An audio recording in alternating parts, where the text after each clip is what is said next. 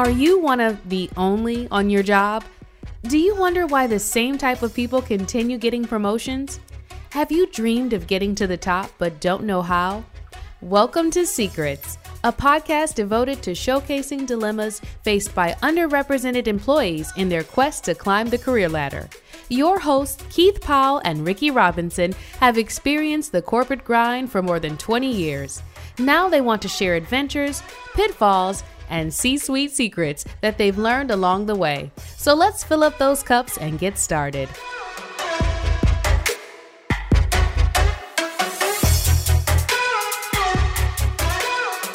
So what's going on, man? So how's things going in your world? What's up, Ricky? You know, it's going all right.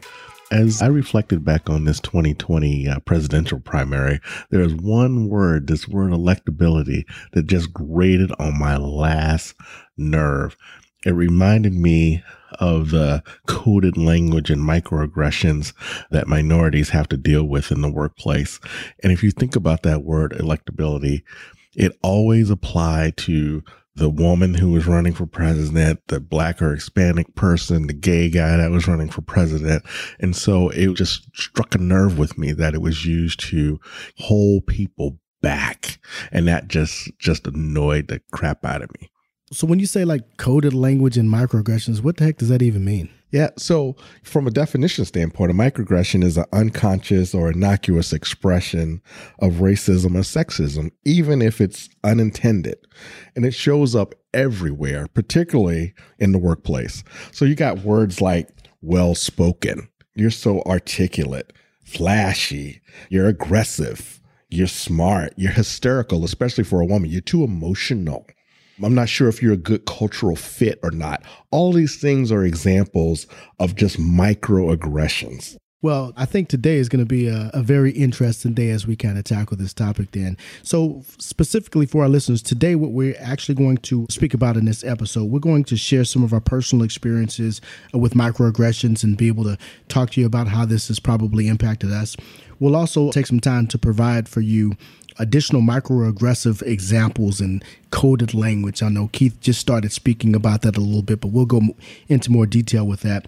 We'll also talk about some potential structural and personal negative outcomes from this kind of language. And then we'll close out with our patented secrets for how to deal with these microaggressions. Yeah. And Ricky, just to jump in, being a Black man, being an athlete, being someone who's climbed the corporate ladder, I'm sure you've had a lot of experiences dealing with microaggressions. Why don't you share with us some of your experiences as you've seen this play out in the workplace? This topic is probably near and dear to me for many reasons. I mean, especially as we started speaking about even like our backgrounds, where so many times we've been like the only one or something like that. So you'll hear some things, and sometimes it's kind of hard to deal with. But I'll even kind of start with a few weeks ago, I had an employee who will remain nameless, but came to me with like a situation. And he said to me, like, so this brother right here is young cat, just got promoted. Doing his thing. Handling it, working hard. Even to set the context even more, Ivy League educated, has done everything we needed him to do, gets promoted. And one of my peers actually says to him, hey, you've gotten promoted now. You've made it. You know, you don't have to, you have arrived. You don't have to use those big $5 words. You know, you don't $5 word. I have no idea, right? And you don't have to dress as nice. That's not how you do it. Ricky, you know, that's a setup. You know that, right? Oh yeah, exactly. Now, if I came into work, well, number one, we'll talk about this in another episode, but I think people treat you how you dress. People react to you in terms of how you, in terms of what command do you have of the English language. Yep, you know, so again, but this brother's just being who he is. So he got a little bit confused, and we have like our regular touch base conversations. And he asked me, hey, I had something that kind of came up, and how should I deal with it?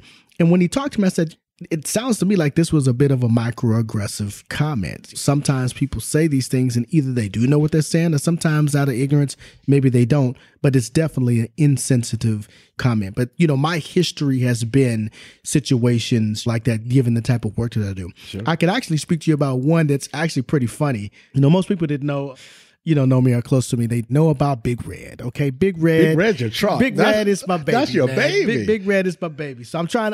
I'm almost there. I almost got 400,000 miles on it. Oh my, okay? 400? I almost got the 400,000 You on running it. that thing to the ground. So, but the problem that I kind of have when I start thinking about it is I really don't care too much about that type of stuff. So I've been in senior leadership roles and whatnot, and I do not have a problem coming into the office in Big Red, backing it into the closest spot since I get there right early. up against the building.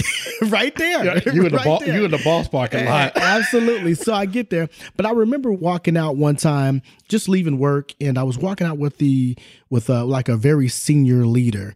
We were walking out, and I got ready to walk over to my car. We're just talking. He says, "Oh, that's your car?" And I didn't really pay any attention to it, but I said, yeah, that's my car. And he says, "Oh, well, I thought you would have drove something like maybe a little bit more flashy, like an Escalade with some rims on it, just that the other." Wow.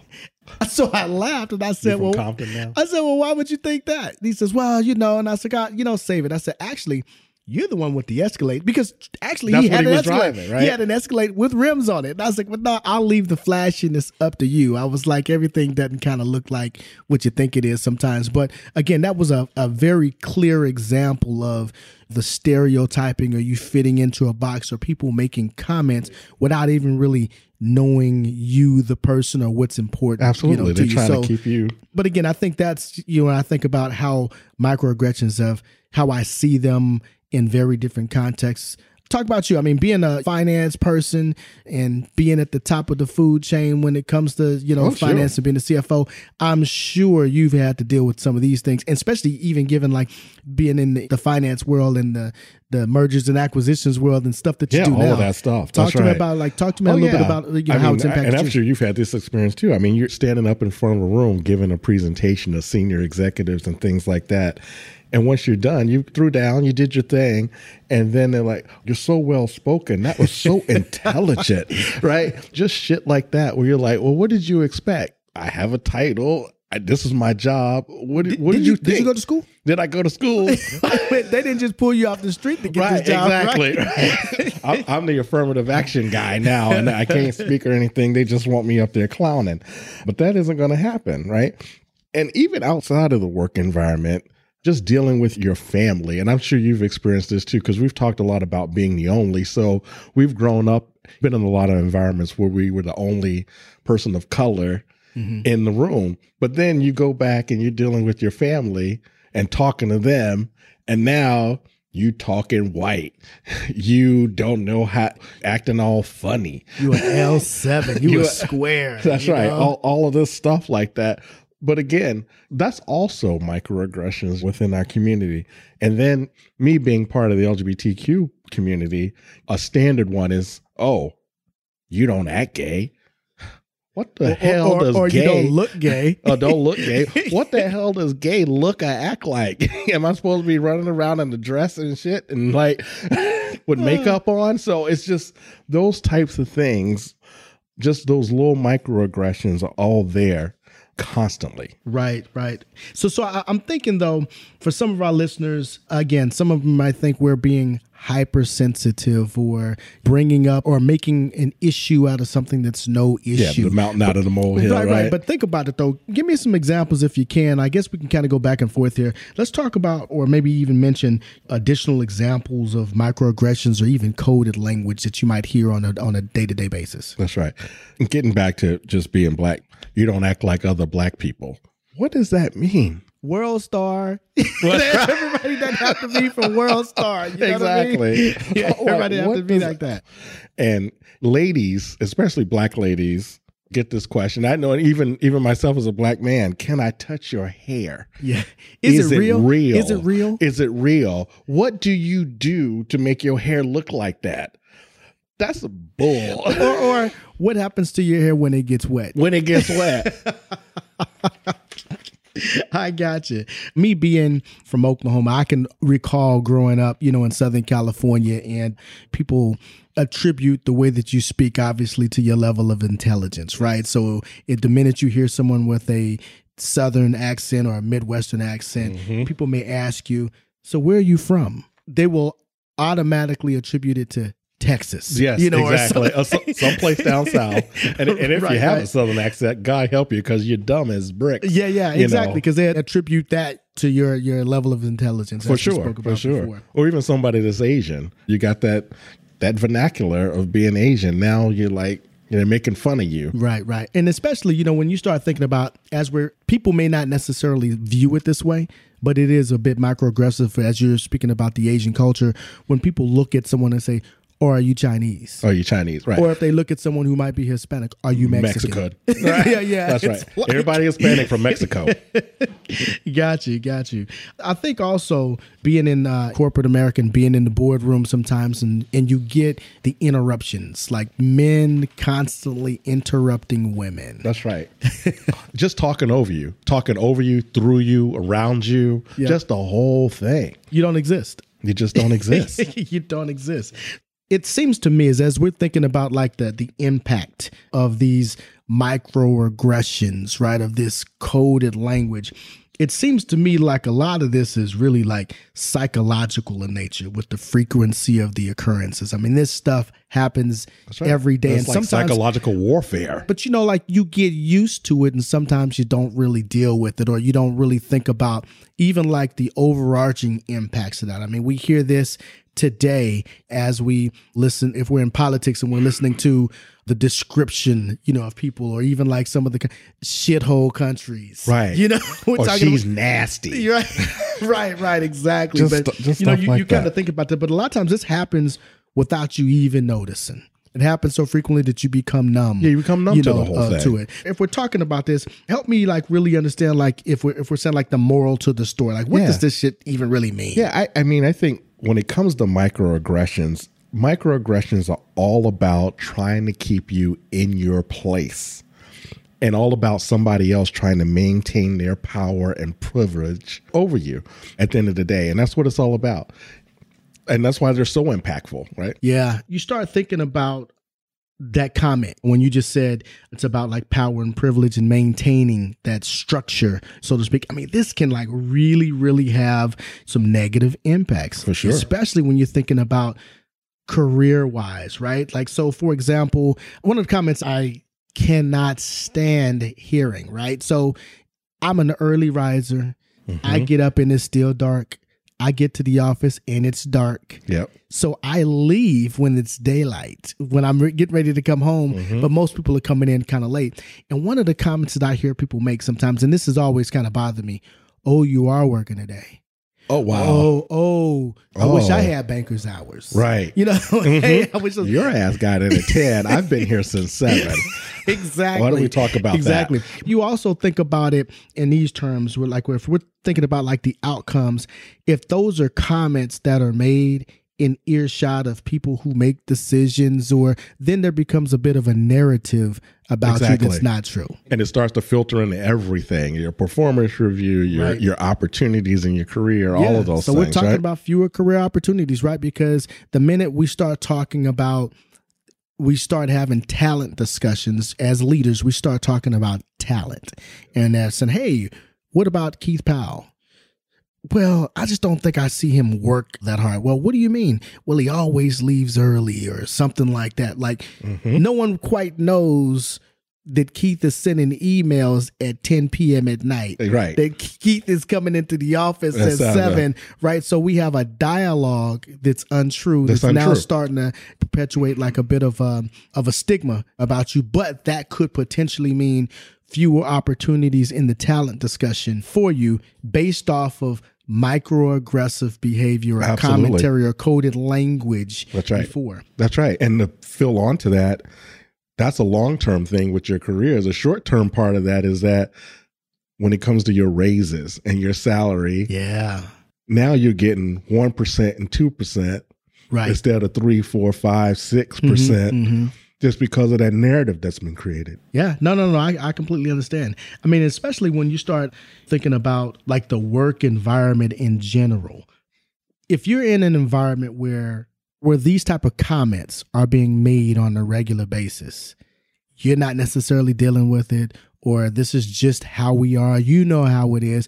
we're just playing around, that could become a bit of a toxic environment. For sure. Right? Like, and For sure. not to make someone be litigious, Right. but again, we're talking about an environment that's not conducive to you producing your best outcomes or your most significant results, right? We're talking about something that could be considered constructive discharge if you decide that, hey, I can't take it anymore, or Right, if you brought this up to your senior leaders or your bosses and they said, that's just how we are, you just need to kind of get over it. They're just playing, get through it. That's right. It's going to be all right. That can end up becoming a bit of a toxic environment. That's right. And I think especially for women and people of color, at some point with all of these microaggressions about you having a place and a role that you're supposed to fit, you start to see that segregation of occupations, right? Where you got women and minorities who are overrepresented in kind of those lower paid, lower level positions. Entry level positions. They get pigeonholed into functions. Like you get a lot of women in HR roles. You get all those types of things start to happen. Education, social services. That's right. Women start working in office support. Right. A nurse. You know, all of that stuff where you just kind of get pigeonholed into all of these blocks just because of those microaggressive behaviors. So, I mean, it's real. And I can recall working in an environment one time where, look, everyone joked around. I totally got it. But you know how somebody will say something, Keith, and you'll say to yourself, and that's just not too funny to me.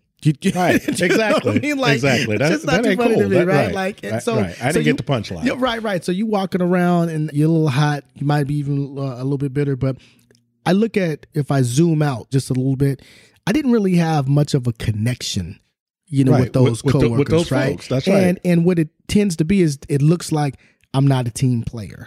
Right. I'm not Here's joining another in. narrative. Yeah. I'm not joining in. I'm not really in the game. I'm not really in it. Whatever the case is. But again, I think sometimes people can say, you know what, Keith, Ricky, you guys over here exaggerating. That's right. You over here. That's right. Y'all just making this up. You're like, it's just jokes, right? Or, hey, I didn't really mean anything by that. I didn't really mean anything by that. So, Keith, people may not believe me. They may not believe you. So I think this is that part of the time where we go ahead and we dig in a little bit deeper, hit them with some receipts. Keith, tell them what this means. Yeah. I mean, there's lots of stats out there that just talk about just impacts. And a lot of this comes down to microaggressions. When you look at career opportunities, when you look at compensation, when you look at representation in the workplace, and just to share some of those stats, when you look at career opportunities, PayScale did a study that shows that roughly the same percentage of men and women start their careers as individual contributors, right? But women's careers stall at kind of the manager and supervisor level, right? So we all start at the same point. Right. But women just stall. Right. Some kind of way. Right. And when you look at it just by race, this was crazy. 72% of Asian women are individual contributors. And only 2% of Asian, Black, and Hispanic women make it to the C-suite. That's crazy, especially when you're thinking about the educational system now. And us, here being in California, we're talking about 20, 25 years ago, it wasn't very difficult to get into like the UC system, or even the state schools, right? That's right. And now it's even really difficult to go there. And we know that when you look at the statistics, I mean, there's a very large population of Asian Americans that actually attend college. And we're talking like in some really good fields. Some good jobs. Yeah, engineering, pre-med, a lot of these different fields. And out of that, even though we have those numbers, we come back to 72% of Asian women are individual contributors. So there's something structural, right? right. About that. And there's a mindset, an Asian woman, they're passive. They're not this. All of that type of stuff. All of that stuff. And those are the microaggressions that create those fewer career opportunities. So again, as we're talking about, when you started talking about the moral to the story and the power structure and this, that, and the other, right? It's some reality to That's that. it. There's some reality to that. And then you start to look at compensation. And we've all heard these stats before. The Women's Policy Research Institute, it comes out time and time again. Women basically make 20% less than men, right? And it's 77% for white women, 61% for Black women. Latino women, 53.5% of what a man makes. The only one that's really doing overachieving is Asian women at 85%. But then again, their career stalls out and they become individual contributors at some point. So it's like this whole like messed up thing. I mean, these are receipts. Like, we're not making this stuff We're up. not making this stuff Right. up. So I mean, there's something to this. There's something to this. And as we were talking about earlier, just in terms of getting to the C-suite, Fortune does a study. So they looked at Fortune 500 companies. 73% of senior executives are white, 2% black, 3% Hispanic. Right. So there's something going on here. Right. And when you look at it from a population standpoint, I mean, blacks and Hispanics make up combined 23% of the total population, yet they got 5% of the executive jobs. Right. So something's stopping it. Something's there. And again, to our listeners, we're not saying that microaggressions and coded language is the only reason It's not the only reason. parity in there, but there's something to it. There's something to it. There's something to the narrative that's there to be said. There's something to the conversations that is happening. There's something to even like the cultural pieces to it here. You become conditioned. To kind of hearing some of these things, and it does impact the way you think or view yourself, or even how far you dream. That's right. So to speak. Right. And again, microaggressions are unconscious. Right. So you just have these visions and perceptions of what a person, based on their characteristics, the profiles that they should fit, and you start to make decisions off of that stuff. Yeah. And I will add that we're going to assume good intent, right? We're going to assume that no one's out there trying to purposely hurt people's feelings or purposely saying hurtful things, but we know that's not necessarily the case. We won't say all, because we do know some people. There's definitely people are malicious who are doing that stuff, but there is definitely some impacts to this. So, but again, like part of what we were speaking about earlier too with the interrupting, the New York Times, like there was an article in New York Times that says men are 3 times more likely to interrupt a woman versus another man. Right. What's that all about? Again, like we talked about it, like this is that behavior. This is the behavior. And I would say that sometimes that stuff turns from unconscious to almost expected. Yes, it turns to unconscious. But think about the impact impact that has on the lady that's sitting there at the table that's constantly getting interrupted. At some point in time, you're just going to tune out. So if it's you and I in the room and we witnessed this happen, and let's say we didn't have the professional courage to step in and to say something, right? And again, it really depends on who's the one doing the interrupting, right? Okay, but you start to attribute the person who interrupted, the person who's over talking, as being superior or the boss, or whose opinion matters more than someone else's. Yep. Right. So again, there is behavior. I mean, look, we've all been in meetings where you'll see facial expressions when someone makes a comment, body language, and then you'll hear somebody, what do they call it, mansplaining, right? Will say the same shit that you just said. It sounds like an awfully bad recording. Exactly. That's right. Or somebody taking credit for your work. Right. But again, they may not hear that idea come from you. Right. But when the person who does the interrupting or the person who speaks the loudest, when they say it, it really sounds like a damn good idea. Exactly. That sounds authoritative. Right. In fact. So Keith, I mean, I think we've talked about some great consequences. We've shared some pretty good personal stories and some tales, right? I think this is the part we probably should transition into, making sure that we deliver some of these secrets or some of these nuggets from our experiences and whatnot, but some of these secrets to help our listeners deal with some of these microaggressions. Yeah, sure. And for us, we had 4 to share with you today. I'll tell you what those are, and then we'll dive in a little bit. But really, when you're dealing with microaggressions and you recognize it, one secret, be graceful and just kind of follow up with a factoid. Something else you can do is just use that as a teachable moment with your colleagues. Another one is just ignore it, right? And finally, and last one would be just to confide in somebody so you can release some stress. Talk to me real quick, if you can, in terms of like being graceful and trying to use like a factoid. Give me an example of what you mean by that. So we'll go back to that one where you don't look gay or you don't act gay kind of a thing. And so if somebody says that to me, what I'll do is just kind of gracefully respond, saying, hey, that comment was very interesting. But did you know that when you think about the spectrum of masculinity and femininity, straight and gay people run a whole spectrum. Yep. So I don't know what you expected a gay person or straight person to be like, but there's a whole spectrum about there. And you should never make assumptions about someone's sexual orientation based on their mannerisms for that reason, right? So just hitting them with a fact kind of stops them in their tracks and at least makes them think before they think about saying something stupid like that again. Right. You know what I'm saying? Yeah. Yeah. So and I would take it one step further. It's like so with that is a good teachable moment. And again, you got to be prepared that if you address someone, more than not, they will be defensive when you say it, because they will say, I didn't mean it. Or I didn't mean it. That's right. Hey, can't you take a joke? Or, this, that, some excuse. But again, if we're talking about now maybe transition that into like a bit of a teachable moment, it's like, hey, you don't look gay to me. Well, I don't really necessarily know what gay looks like. And if I was gay, you made me not feel comfortable saying anything to you. That's right. About it, right? That's but right. I would just say, hey, that's probably not the right comment to make, about someone, especially given how hard it is in some circles, how unpopular it is for you to be your authentic self. That's right. But by you making those type of comments, it makes it really uneasy for me to be my authentic self. Oh, for sure. For sure. Or when they say something like, you're so articulate, a teachable moment, it's like, you can just ask them, what did you mean by that? Right. Just to give them a chance to articulate what they actually meant. And what you'll find a lot of times is they'll pause and they're like, maybe they'll realize, oh, crap. Yeah. Uh-oh.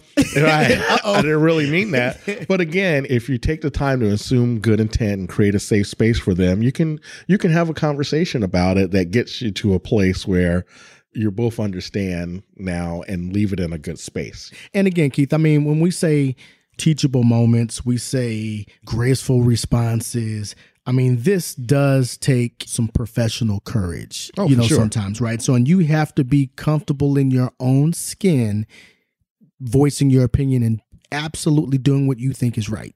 And it could even be, I mean, this stuff happens in the break rooms all the time. Like, and you could clearly be not even in a conversation and you hear someone make an insensitive comment or one of those types of deals. And it's like, you're not in a conversation, but again, being comfortable saying, hey, you guys, like that's probably not the smartest thing to say. Right. You may have been joking, but to some people it wasn't a joke. It wasn't a joke to me. That's right. It wasn't a joke to me. Unfortunately, these are the situations that could cause someone to end up getting written up, potentially losing their job. And I'm sure that's not necessarily someone's intent when they're making insensitive comments, but the reality is this could happen. For sure. So I think if we're talking about being comfortable in your skin, you got to speak up and say something. That's right. You got to speak up and say something. You can speak up and say something. At the end of the day, too, you also have a choice to just ignore it. Right. Right? You can just say, hey, don't care.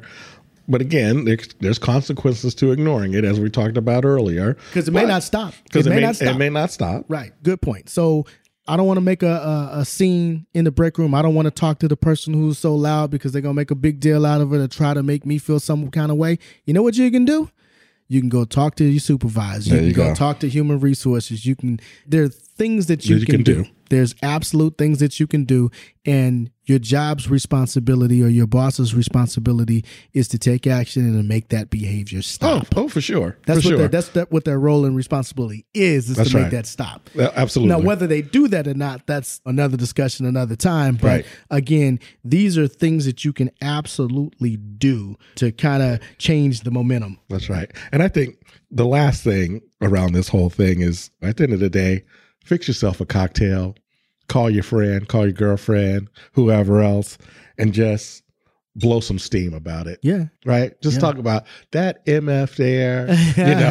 This is what he said to me, and let it rip. What you should not do is don't internalize and don't do anything. That's exactly. You should absolutely do something about it. Because again, at the end of the day, you go to work, you're in your groups or you're in society to be able to do what you want to do. For sure. And to be left alone when you're doing it right. You don't need to be dealing with this. But hey, again, we talked about from our experience how these microaggressions, how this coded language kind of impacts us. It happens every day. I don't think that things will stop, it's from systemic. them listening to us. It is systemic. Right. That's right. However, our goal today was just to make you aware of it and just to give you some tools to be able to kind of deal with it. But one thing I will say again is I am so appreciative that we have this platform. That's right. To be able to talk about this stuff, to be able to banter back and forth. And I really, really hope that someone listening today was able to get something out of this. Get something out of this. That's right. And we really appreciate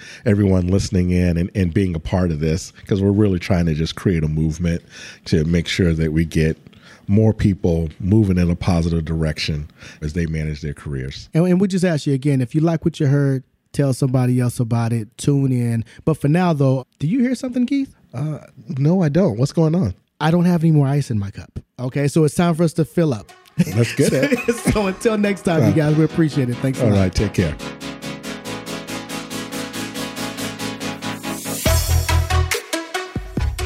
Thank you all for listening today. Hopefully you gained a secret or two that can be applied as your journey continues.